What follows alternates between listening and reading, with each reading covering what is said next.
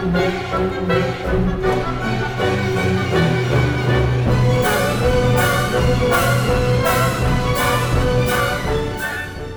right, we're recording it. All right. I mean, why not? I'm just, Yeah, I mean, sure. what the heck? Why not? Why the heck? Oh, I see. I can't find my. Where is Audacity? There it is. No wonder everything's all screwed up. I'm sorry. I've been doing live casts of Bear Country, Yeah. and because of that, I record those uh directly to my streaming software. Hmm. So I haven't been using Audacity very much because I tend to mix those with just as I go. And Yeah. so this is a different experience for me, an old man. This is probably my favorite story that we've read so far. I can't wait to talk about this one. This one was fascinating. This was fun. Yeah. You ready to start recording? Yeah. All right. Why is this? Stop doing that. Stop it. D- my recording level. Oh, before I forget, your recording level Yeah. has been like super low. Yeah, Like, I keep forgetting to turn it up because I have to turn it way down to use it as a microphone. so yeah, it was so low last time. I had to bump it up and then use all kinds of tricks just to get the distortion out of it. Yeah. Yeah, I've turned it up now. Great. Yeah. I'm complaining because I keep turning my recording level down and it keeps bumping itself back up, which I don't understand. It's an Audacity thing and I hate it. The All right. audacity. The Audacity. Are you ready to record? Yeah. All right, here we go. 3, 2, 1, click. Click. Clicked. Oh, it's clicked. It's always clicked. It's not always clicked. We stay in a state of perpetual clickedness. Yep. We're Yeah. always recording. We are our own reality show. We are always recording with our brains, always listening with our ears. What are human beings if not reality shows on two legs? That's like what the purpose of a reality show is. I guess it is. Yeah. It's also the plot of Black Mirror. Sorry, our Black Mirror jokes passe. I have no idea. I watched like 2 episodes of that show and I found it really irritating. I watched about 2 episodes of that show and I was like, I get it. I get Yeah. it. We're all spiraling downwards. The end. I was like, this is just life. I don't need to. Yeah, I don't need to watch it on a screen. Right. At least like the original like Twilight Zone every once in a while was all. But what if tiny astronauts landed in your living Yeah. room? Or what if you thought you were ugly but everyone else had ugly faces? What then? As opposed to Black Mirror, which is like, what if the phones in our pockets are tracking us? You're like, they are. Like, it's just Yeah. that's life. What Like, if our I get- lives are I get that it's like trying to bring awareness to things, but I feel like people know. Yeah, if you want to bring awareness to something, do it the old-fashioned way. Knock on doors. Don't do that. No one will answer. Knock on doors. Everyone will answer. People love unexpected door knockers. It's always some big guy, and he's all, I noticed some hail damage on your roof. And I have to say, thanks. We already have a roofer who's coming back to replace it. We're getting our roof replaced. That's why I went there. See, whenever someone we don't know knocks on our door, I have to go upstairs because I get so anxious about the way that, like, people dismiss the people at our doors. I know that's a lie because I know you're never downstairs. I go downstairs. And it's always when somebody just happens to show up, and it's really irritating. You fortunately have 2 doors between yourselves and the outside world. I only have the one. Yeah. You can just be like, I couldn't hear you rattling on the metal door. Unfortunately, our giant windows are always open, so they can just see into our house. Fortunately, you have a loud dog. So Yes. you have that as an excuse, too. I would open the door, but the loud dog will kill you. Actually, good Andrea excuse. usually just, like, tells them to go away very bluntly. I just ignore them. I'm just like, no, sorry. I'm in the bathroom. I know you can see me, but I'm using the bathroom in my pants. That's my excuse. I usually just leave. I'm using Like, the bathroom in my pants. I would answer the door, but I'm full of doo-doo. Like, if I make eye contact with someone who's, like, outside my house knocking on the door, I'll just turn around and walk away. the secret is if you accidentally make eye contact with the person outside the window, you just hold the eye contact and you don't move. Just stand there making eye contact until they leave. That's how you survive your first day in prison as well. I once answered the door to the what's the census people, and I think I was like 20 at the time, and they're like, "Could you go get your parents for me?" Did you eat their liver with some fava beans and a nice Chianti? No, but I was like, I'm 20. I can answer your questions for you. Right, you're like, I know I look like a small, but I'm really not. Yeah. Speaking of being afraid to answer the door and being small, I'm Phil. And I'm Willow. And it's Del Toro time. It's Del Toro time. I'm going to steal that from you one of these days. Gonna steal what from me? Doing that part of the intro. I think you used to do that part of the intro. Did I? I don't we've remember. been doing this show for about 100 years, so it's Yeah, hard to remember the early days. It's still Toro time, and we are, of course, not talking about Guillermo del Toro, because who talks about Guillermo del Toro anymore? That guy. I do, quite consistently, actually. Who cares? We've moved on to literature, and the literature we're discussing is The Dark Descent by David G. Hartwell. I know that you still have to look down at your book because I still have to check on it sometimes. Even though we talk about him every episode, I'm still just like, David G. Hartwell. Yep. By David G. Hartwell, collection of horror stories that spans the years up until the year it was published, 1980s. And we are on the second volume of this book called The Medusa in the Shield. And what are the stories in The Medusa in the Shield about? Psychological horror. And what is today's story? 3 Days by what's her name? British author Tanith Lee. Tanith Lee. What do you know about Tanith Lee? She's an author. She is an author, or should I say, was an author. Yeah. Now she is gray bones in a grave. I only know what it says in the little You only know box. what it says. Yeah. You only know what David G. Hartwell has told you. Should I fill you in a little bit on the amazing Tanith Lee? Yes, please. Because she was amazing. She died in 2015 of cancer. Not before she wrote.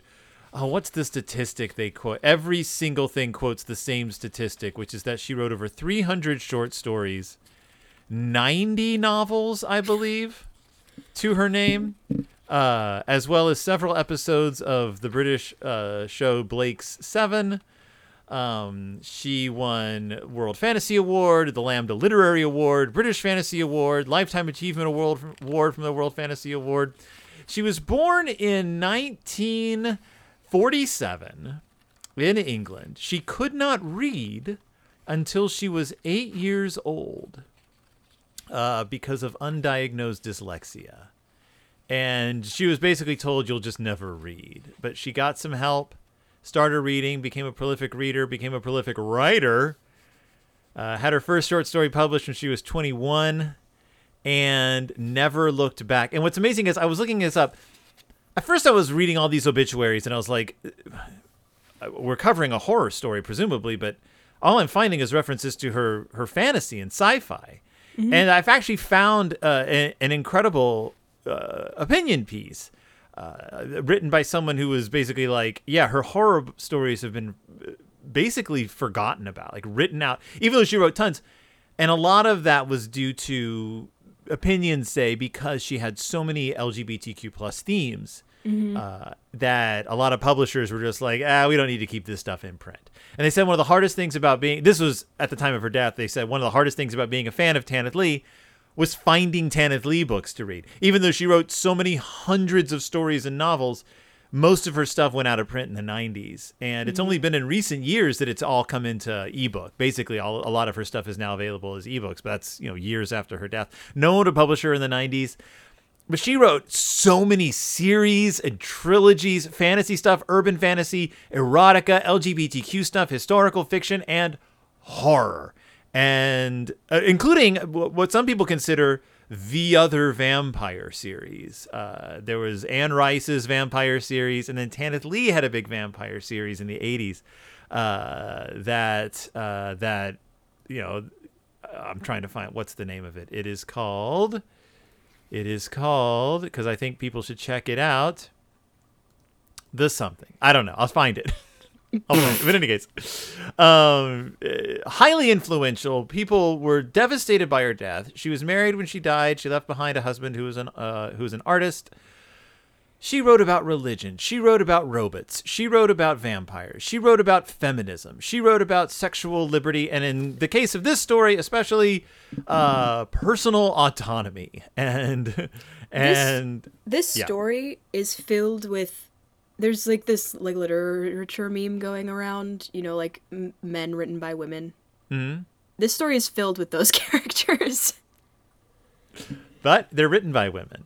Yeah, men written by women. For some reason it got turned around in my head. And she also, people are like, she was one of the masters of the Gothic, infusing everything she wrote with the Gothic and with this sort of like heightened language that was mostly popular like in the early 20th century, late 19th century, but she sort of wrote in an elevated form of writing, which this story 3 Days is a prime example of. Yeah. Yeah. In fact, an example. You read the first sentence, you're like, so this is Gothic. So what is the first sentence of said short story? The house was tall, impressive, peeling, and seemed old before its time. What I love about this story, 3 Days. Well, first of all, David G. Hartwell says, he talks about her fiction being psychosexual, overtly or metaphorically.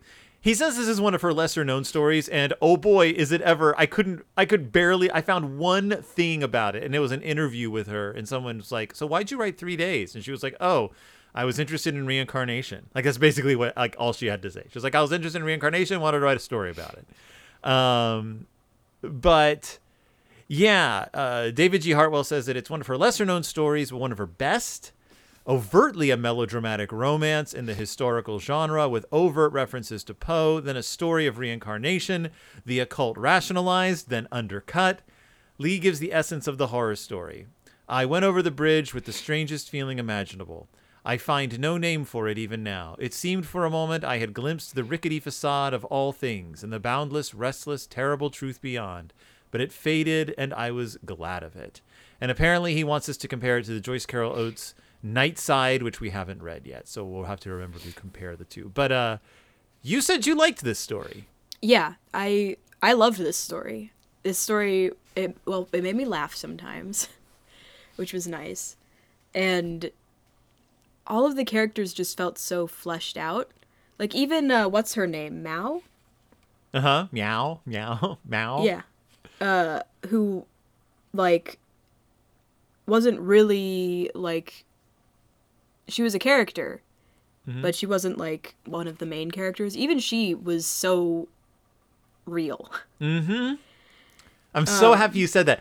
The whole time I was reading it, I was like, I want this to be a novel. Like, I want to spend time with all of these characters.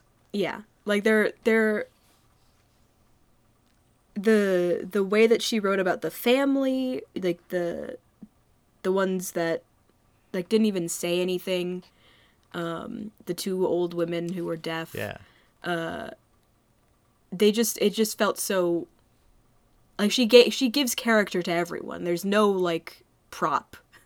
And she does it quickly. This is not a long story. It's only like 20 pages. Yeah, it felt like I had read a novel when I was done with it. Mm-hmm. Like, everyone went through such a journey up through to the end. And this is one of those stories that really not strains the definition, but really makes you think about the definition of horror. Yeah. Because this ain't a scary story. It made me sad. It's very sad, yeah. But like it's psychological horror if we have to pin it down. It's very much about the horror that comes from inside all of us, because there's no ghosts and goblins in this one. It's quite literally looking in a mirror, or being forced to look in a mirror. Yeah, and and you could be if you decided to approach this as there's absolutely no supernatural element to this at all, it still makes total sense. Mm-hmm. Like, because that's not what it's about. It's not about. Yeah. There's like a little kind of twist at the end, like a little like button at the end that doesn't change anything. It's just it could be like it doesn't matter now, but that would be interesting. Like, it's just one of those stories. I really liked this story because of the way that what's her name? I don't know how to pronounce it. Her whole Honorine, I think. Honorine. I liked her transformation a lot. Cutting her hair and getting earrings, and I like the way that it was described with. She didn't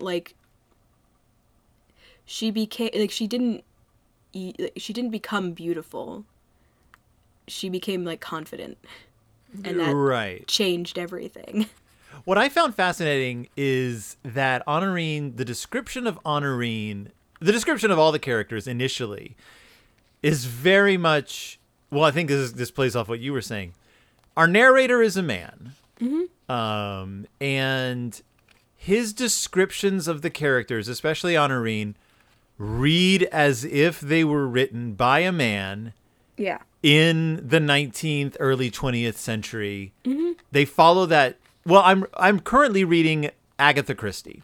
Yeah. Which was I'm reading her first novel, The Curious Affair at Styles, I think it's called, and it's written in the 1920s, and because I'm reading that and I'm reading this, there's so many similarities in how women are described, and their value is judged based on, and they're both written. Both stories are all written by women. Tanith Lee is, of course, commenting on that. Yeah. But it really works. And like you said, it really helps set off her transformation in the story. Yeah. It's just I love her character development. I love like she becomes, like, in the span of like a couple of hours, she becomes our main character's confidant and gives him the advice that leads to his happiness for the rest of his life. Right. And happily enough, with the exception of Honorine, all the characters you want to be happy end up being happy. Yeah. But a brief rundown of the plot, just so we can get over this. Right, hump.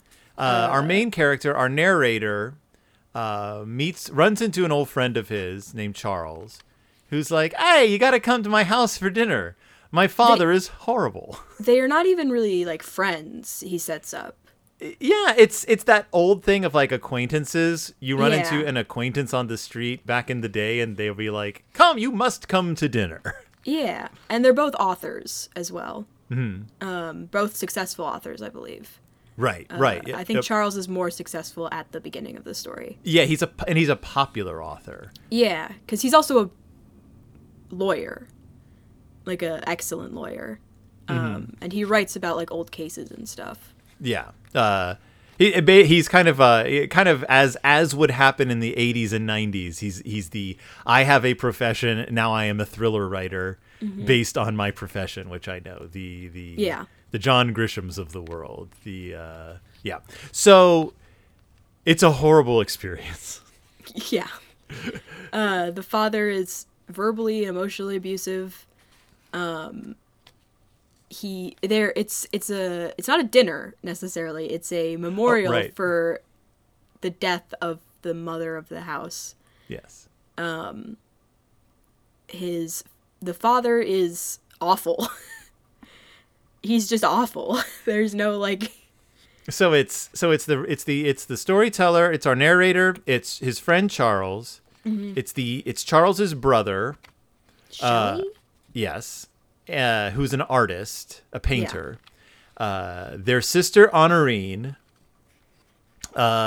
Two old women who don't speak, and like various servants. Yeah. And all the father does is mercilessly berate everyone at the table, but he's good at it.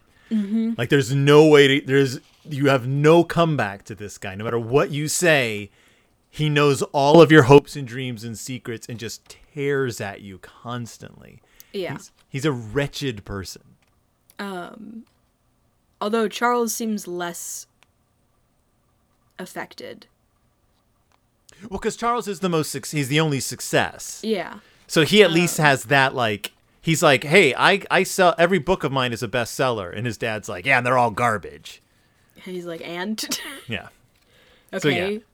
Still making money. And he's even nasty to our narrator. Like, as soon as he sees him, because the narrator has this whole thing going on where he's in love with this woman, but her father doesn't approve because her father thinks that he's a gold digger and just wants to, because our narrator isn't well off. And this woman he's in love with but he is honestly in love with this woman. Yeah. The first scene with the dad is brutal. And then the second scene is awesome. So what's the second scene? Before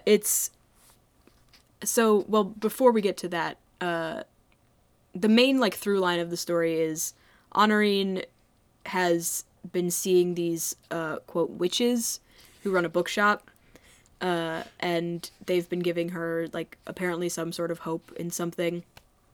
And after he leaves the house for the first time, a couple of months later, he runs into Shelley, who invites him over. There's a whole like blah blah blah blah, but they talk about how Honorine has been given this like thought that she's the reincarnation of this woman in history or fictional character. Yeah, it's vague. Yeah, who honestly awesome character. I want to read the book about her.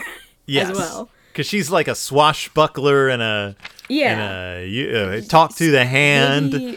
Maybe based on, is it Anne Boleyn? I don't know, is it? I think it's Anne Boleyn. Suck it in, like you're in Tintin or Anne Boleyn. That's my Blues Traveler reference for the day. Hey, I got to throw in one or two every once in a while.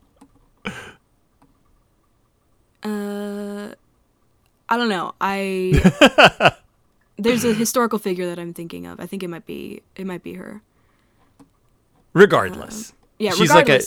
She's awesome. Yeah, she's this awesome woman who don't take no guff.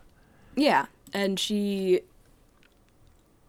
cool. And this like gives Honorine genuinely believes this, and it gives her, she goes through this sort of transformation, and becomes a more confident, like, woman. And all of her family, except for her father, knows about this. And her brothers are both like, yeah, she maybe's probably a little bit mad. But if it's doing this for her, good. Right, and she is legitimately, like, we left out that when we first meet Honorine, she's, they describe her, I believe they describe her as dumpy. Which is a horrible thing to call anyone, but they say she's a little dumpy. Her hair is really thin. Like, they make a lot of references to the fact that her hair is, like, I guess falling out or thinning really bad. She's not like, there's nothing like weird about her. It's mostly her attitude, and she has no self-esteem, and her father is just constantly berating her, and she lives at the house. So she is a shell of a person when we first meet her. Yeah, it's that thing where her environment is shaping her, like, her appearance, and her self-worth and stuff, and you know that if she got out of that environment, she would probably flourish. Right, but she can't because she's a woman in whenever this play takes place. Right, whenever it's set. I read a review of the story. Someone wrote about it briefly. They said that they hated it. It's the worst story they've ever read. And what they really hated about it was that it was set in modern times but used really weird language. And I was like, did you not read the story? What? Like, it's clearly not set in modern. Not at all. Like, unless I missed something, this thing isn't set in like the 80s or whatever. Definitely not. But it's, she's hemmed in by the expectations of her time. Yeah. And yeah, but so once she starts believing she's the reincarnation of this woman, she, without altering too much about herself physically, becomes unrecognizable. Yeah. And suddenly develops the ability, unlike everyone else in the world, to snap back at her father in an effective way, not with anger, but with this weird like acquiescence. Like no matter what he says, she's just like, "Oh, you're so right." Like, "Oh my God, you're right." And he's just like, "Ugh." That's how you deal with people like that. Yeah. It's just you're just like, yeah, totally. Right. And they all start sort of picking up on this from her. Which is just not something the father's can deal with. And so he starts poking into her private life, trying to find like the one thing that he doesn't have access to that he can needle her with. And it's worth noting that like this story takes place over a period of time. Our narrator just sort of runs into these people now and then. They're not, like you said up top, they're not great friends of his. No. They're just this sort of fascinating family. He also, when he hangs out with Shelley, he meets his like 16-year-old girlfriend, 17-year-old girlfriend who's pregnant, named Meow, who has a cat, and who you immediately fell in love with. I love her. Yeah, she's so good because she's smart. Yeah, and she's the one who explains who what's her name, Lauren. What is her name? I couldn't tell you. I couldn't even begin to tell you. I don't know her name. Yeah, I scrolled. Lucy. Lucie? Yep. Yay! Yes. She's the one who tells Senri. What is his name? Semri. Semri and our narrator who Lucy is. Because she read this book with her sister when they were kids, like secretly, and like played dress up and stuff. Yeah. And that's just such a charming. Like, until their mom found out and beat them mercilessly, which I was just kind of tossed off. Yeah, I mean, but that's just like that's little details like that just kind of make characters. Yeah. But she's like the quintessential artist's model from this era too. Like, cause like she's smart, she's street smart, she's a little sassy, but just sort of friendly and welcoming, and you just want to hang out at their place for a while. Yeah, and she's just so good, and I love her very much. Unfortunately, the father does find out a secret about Honorine, which is he discovers what it is she's been starting to believe about herself. And so he does his own research into this Lucy, and math is involved. Yep. This is where I got a little bit lost for a second, because Lucy died presumably by hanging on a certain day. And the witches put together this timeline proving to Honorine that she's the reincarnated spirit of this Lucy. Yeah. And it all hinges on this date of death. The math doesn't work out if she doesn't die on this specific day. And the father finds out that she had actually died 3 days earlier. Presumably. That's the story he presents to her. And he's like, so you couldn't be the reincarnation because she died 3 days earlier, you nitwit. And it causes Honorine to spiral back into her depression. Yeah, her everything. Yeah, and she kills herself. Yes, the poor thing takes her own life. And that's terrible. Yeah. Like, it's absolutely horrible. Before she died, though, she told our narrator he's been moping about his girlfriend's father not wanting him to marry her. And Honorine, at the height of her, like, reinvention of herself, told him, like, well, then elope.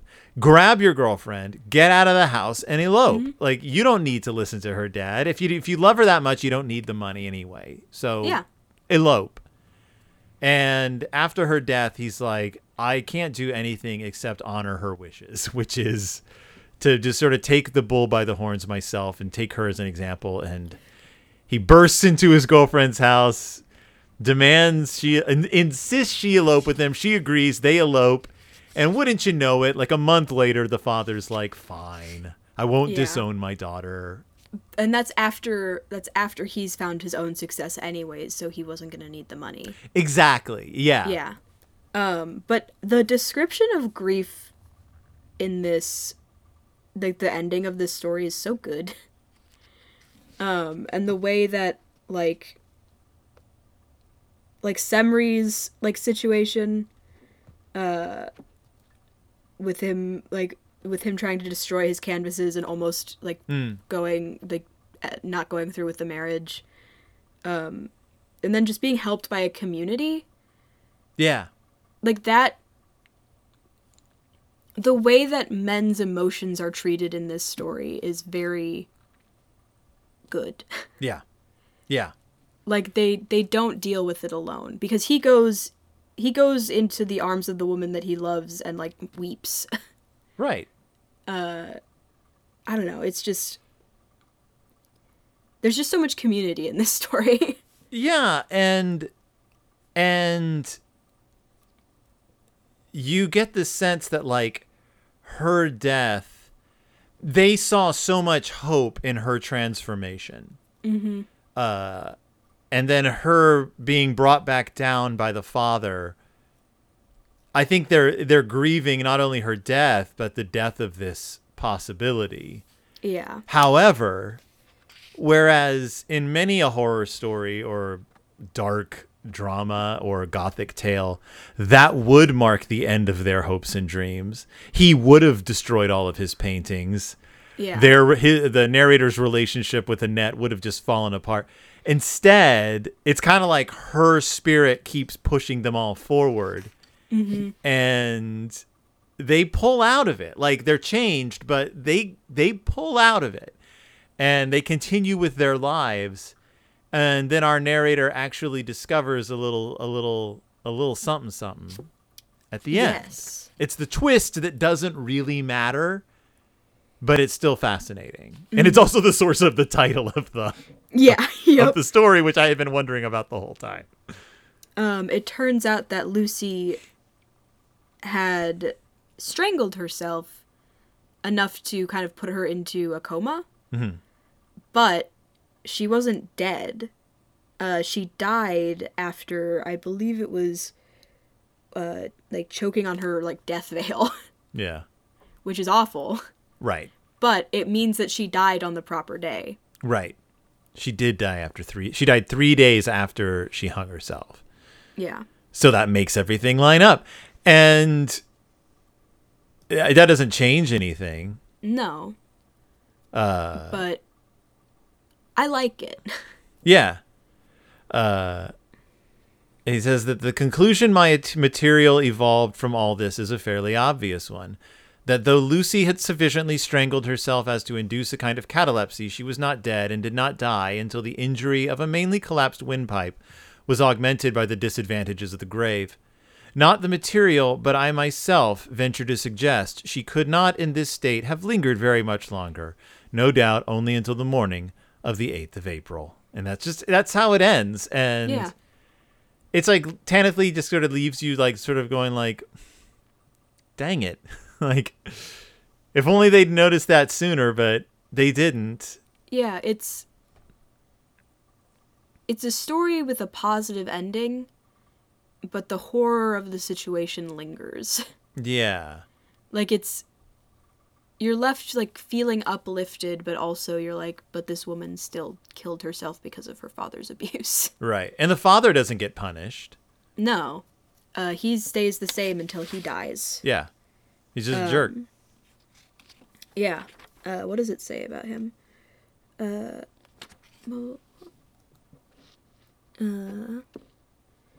will say that the descriptions of what happened to Lucy after her death is pretty horrifying. Or after her hanging. Because they keep noticing that, like, the veil they've put over her has moved and stuff, but they never and her see her hand moving. twitches, yeah. Yeah, it's just like Oh no. yeah, but this is in an era when like it's hard to prove death. So yeah, did you ever find out what happened to the dad? No. He was just a jerk. He was just a jerk. Yeah. Yeah. Charles went to a monastery. That's right. He gave up writing.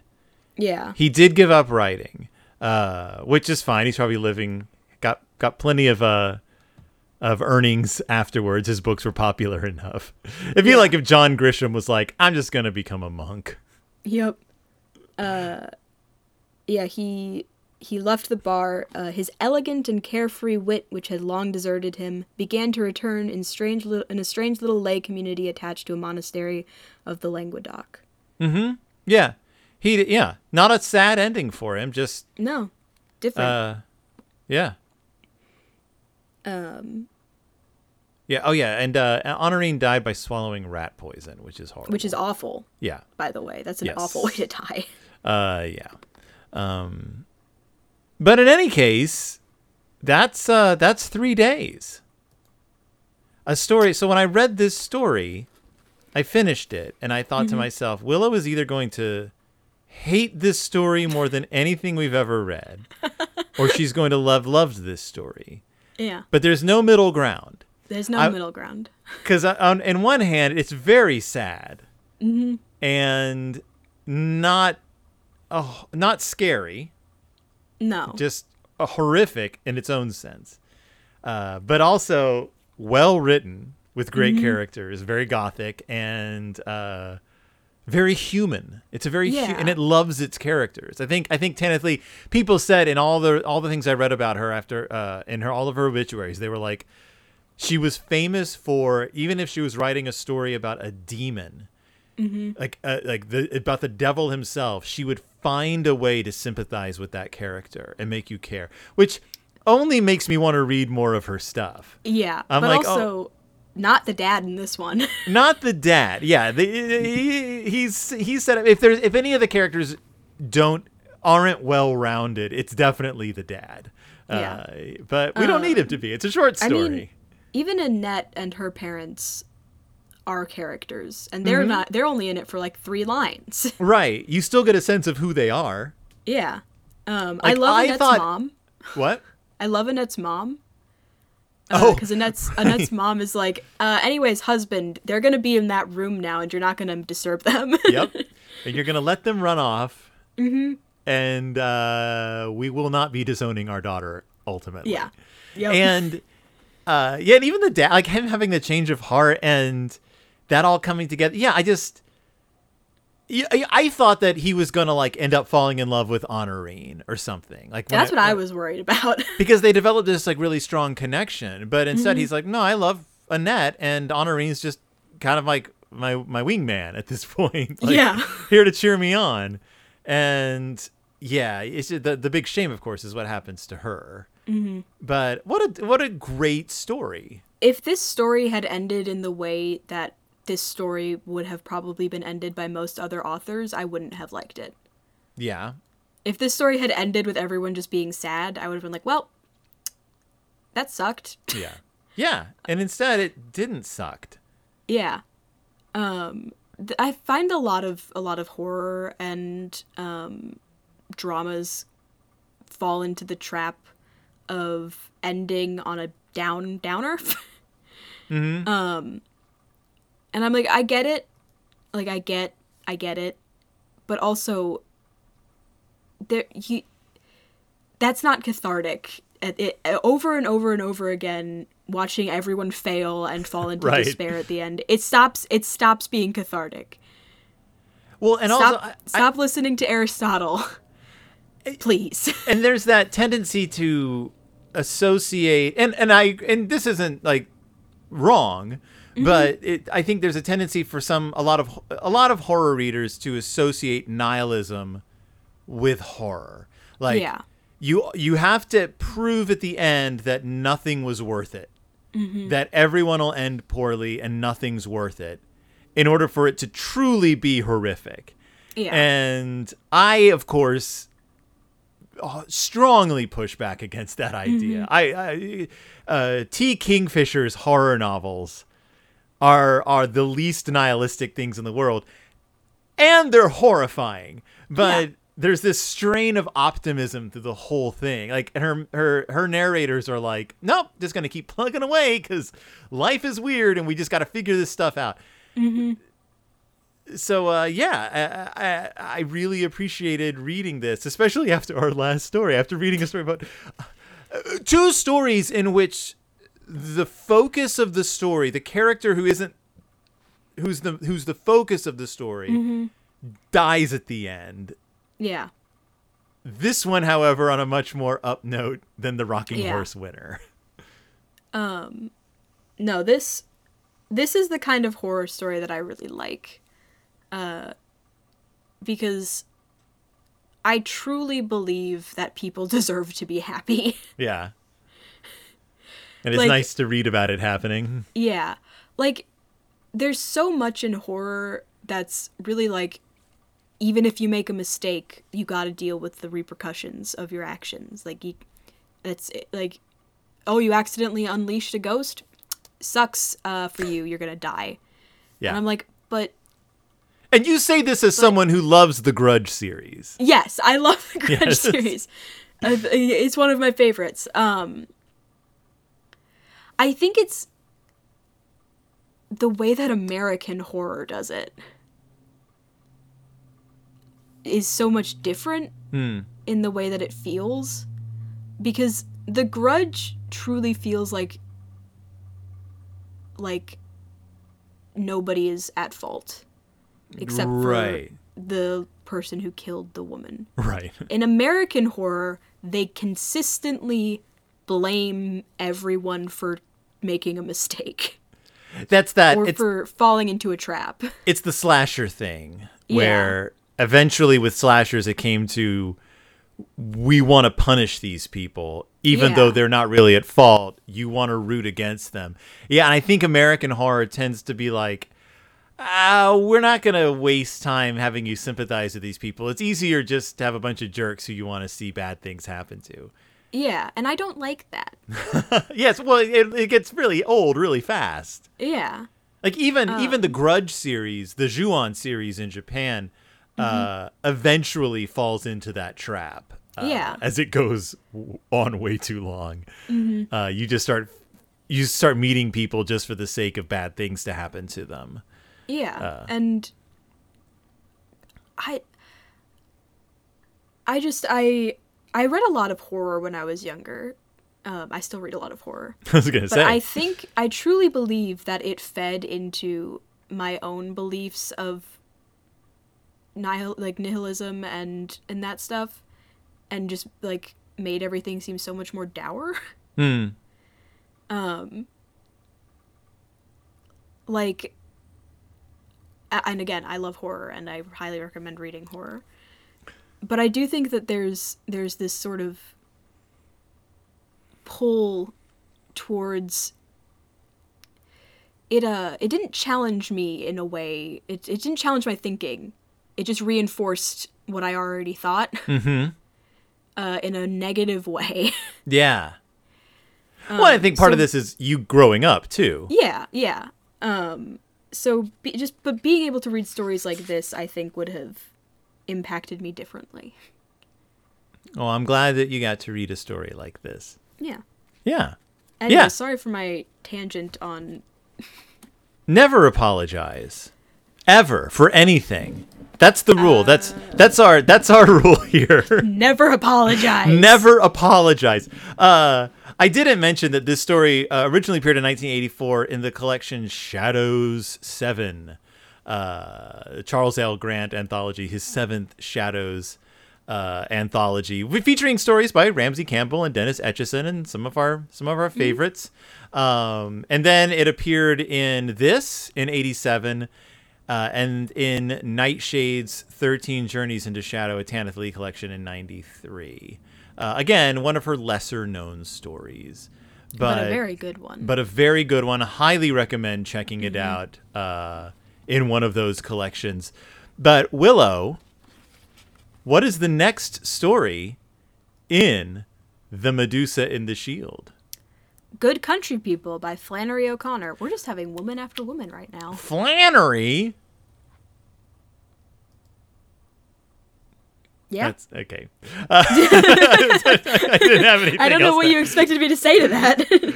What are you? Oh, one of her short stories has the N word in the title. I was just looking at a list of her short stories. She is an ironist in the Southern tradition. Oh yeah. Oh really? Oh yes. We actually do love ourselves some Flannery O'Connor. I love Southern Gothic.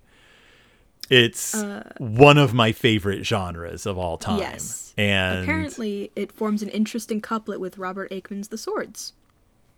I remember The Swords. It was about Yeah. that person who come to the sideshow and stick swords in this lady. I remember, if I remember correctly. Yep.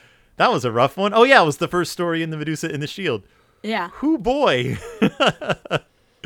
I can't wait to read Good Country People. Flannery O'Connor. Yeah, 2 women authors in a row. What is this world coming to? And just a couple of stories ago, we read My Dear Emily by Joanna Russ. What is this, Ladyland? To be fair, women do have a lot of psychological horror. Yeah, you think? It would be. I mean, I still don't think there's enough women. Right. It's almost as if women have a lot to be psychologically horrored about. True. Oh yeah, because we had Charlotte Perkins Gilman in this one too. Mm-hmm. Wow. Call us progressive, because we're reading this one book. Hey, after this, I have that whole book of history, like historical. I know. events, Don't horror. worry, folks. Like we said before, when we're done with The Dark Descent, when Willow is like in her 4th year of grad school or whatever, when we're done with The Dark Descent, we will be intentionally covering, and we'll be done with The Dark Descent before you know it, because we are going to stick with it. Yeah, and we also have to finish our movies, of course. Of course, one day we'll finish a movie. We'll watch some more movies. Don't worry. We're allowed to do whatever we want. Remember, this is It's El Toro time. No apologies. And no F's given. No F's given. So until next time, when we give some F's about the biggest F herself, Flannery O'Connor. How do you think she would have felt about being referred to as the biggest F? I don't know. I haven't read her story yet. I guess we'll find out. We'll find out. I am Phil. And I'm Willow. And we'll see you when it's It's Del Toro Del Toro time. time. Goodbye.